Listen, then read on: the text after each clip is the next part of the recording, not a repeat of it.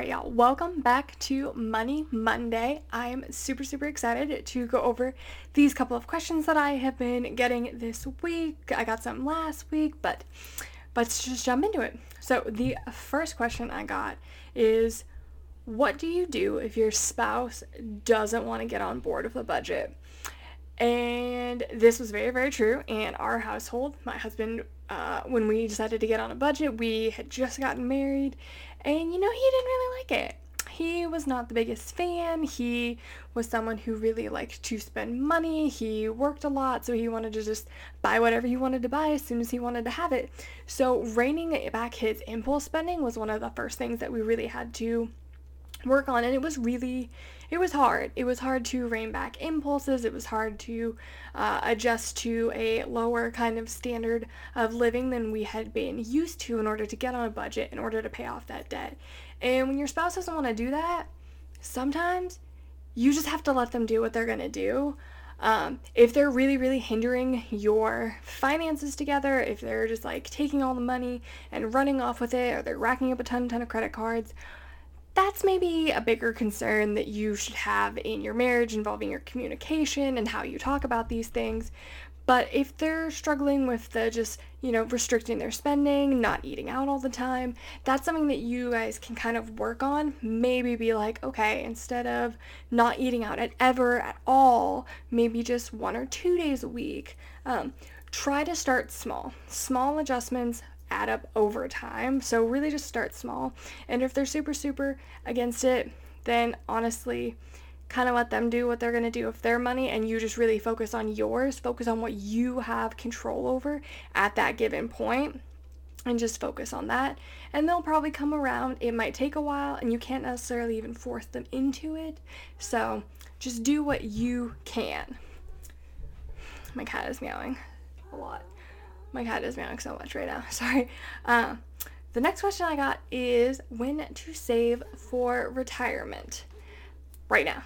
Yesterday. Like last year when you were born. You should have started saving for retirement basically when you were born. In the way our society is today, there's not probably going to be that Social Security income that's going to be a livable income when us millennials, people my age and even younger than me, get to being 65. Just given inflation, given where our country is, given what the cost of living is going to be, all of that's going to keep going up, and Social Security is kind of a set thing without a whole lot of cost of living increases, so it can be really hard. So start saving for retirement right now, today. Do that. And it just doesn't have to be a lot of money.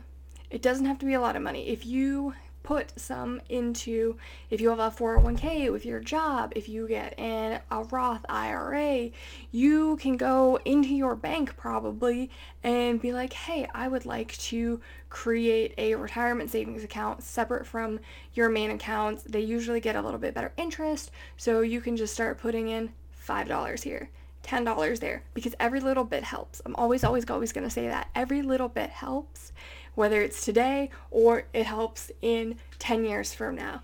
But whatever you can put aside that's not just going towards debt, saving for your current life, you should be planning for life in retirement.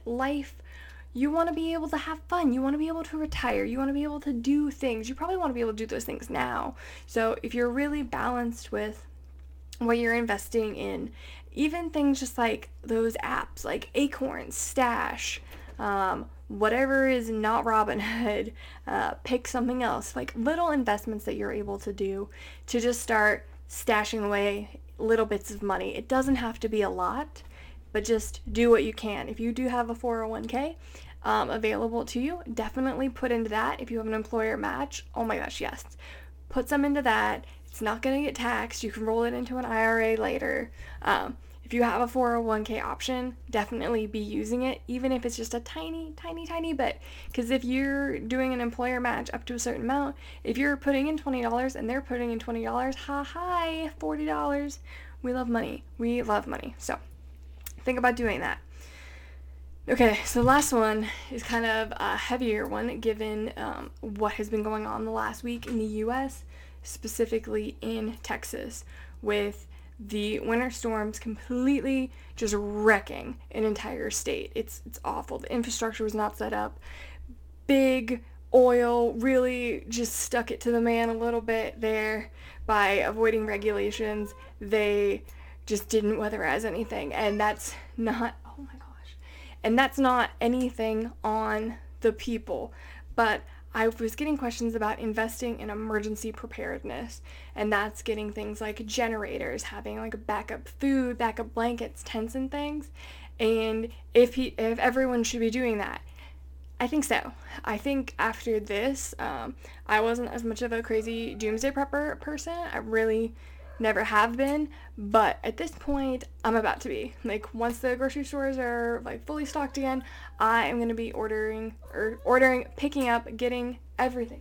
Mocha, stop. All of the things.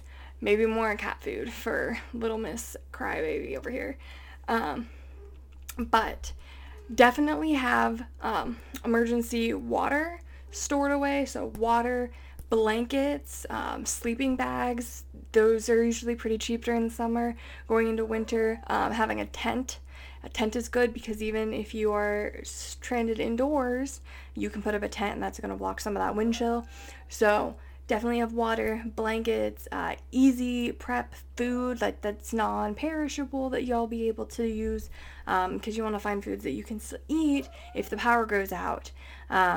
Things that I didn't have as much of over the last week because we had not gone to the grocery store. We didn't think Nashville was going to get snow a lot, and it was crazy. We literally physically couldn't go anywhere for over a week, and it was nuts. So I definitely encourage everyone to have some kind of an emergency preparedness and to include that into your budget every month in some way, just kind of like stocking up just to have it, because as we see with climate change now, natural disasters are happening more and more between floodings, tornadoes, we're still in the middle of a pandemic, and now crazy winter storms, fires, all of the things. Climate change is not being good to us. So definitely work on having just an emergency preparedness kit. And that is going to be all for this episode.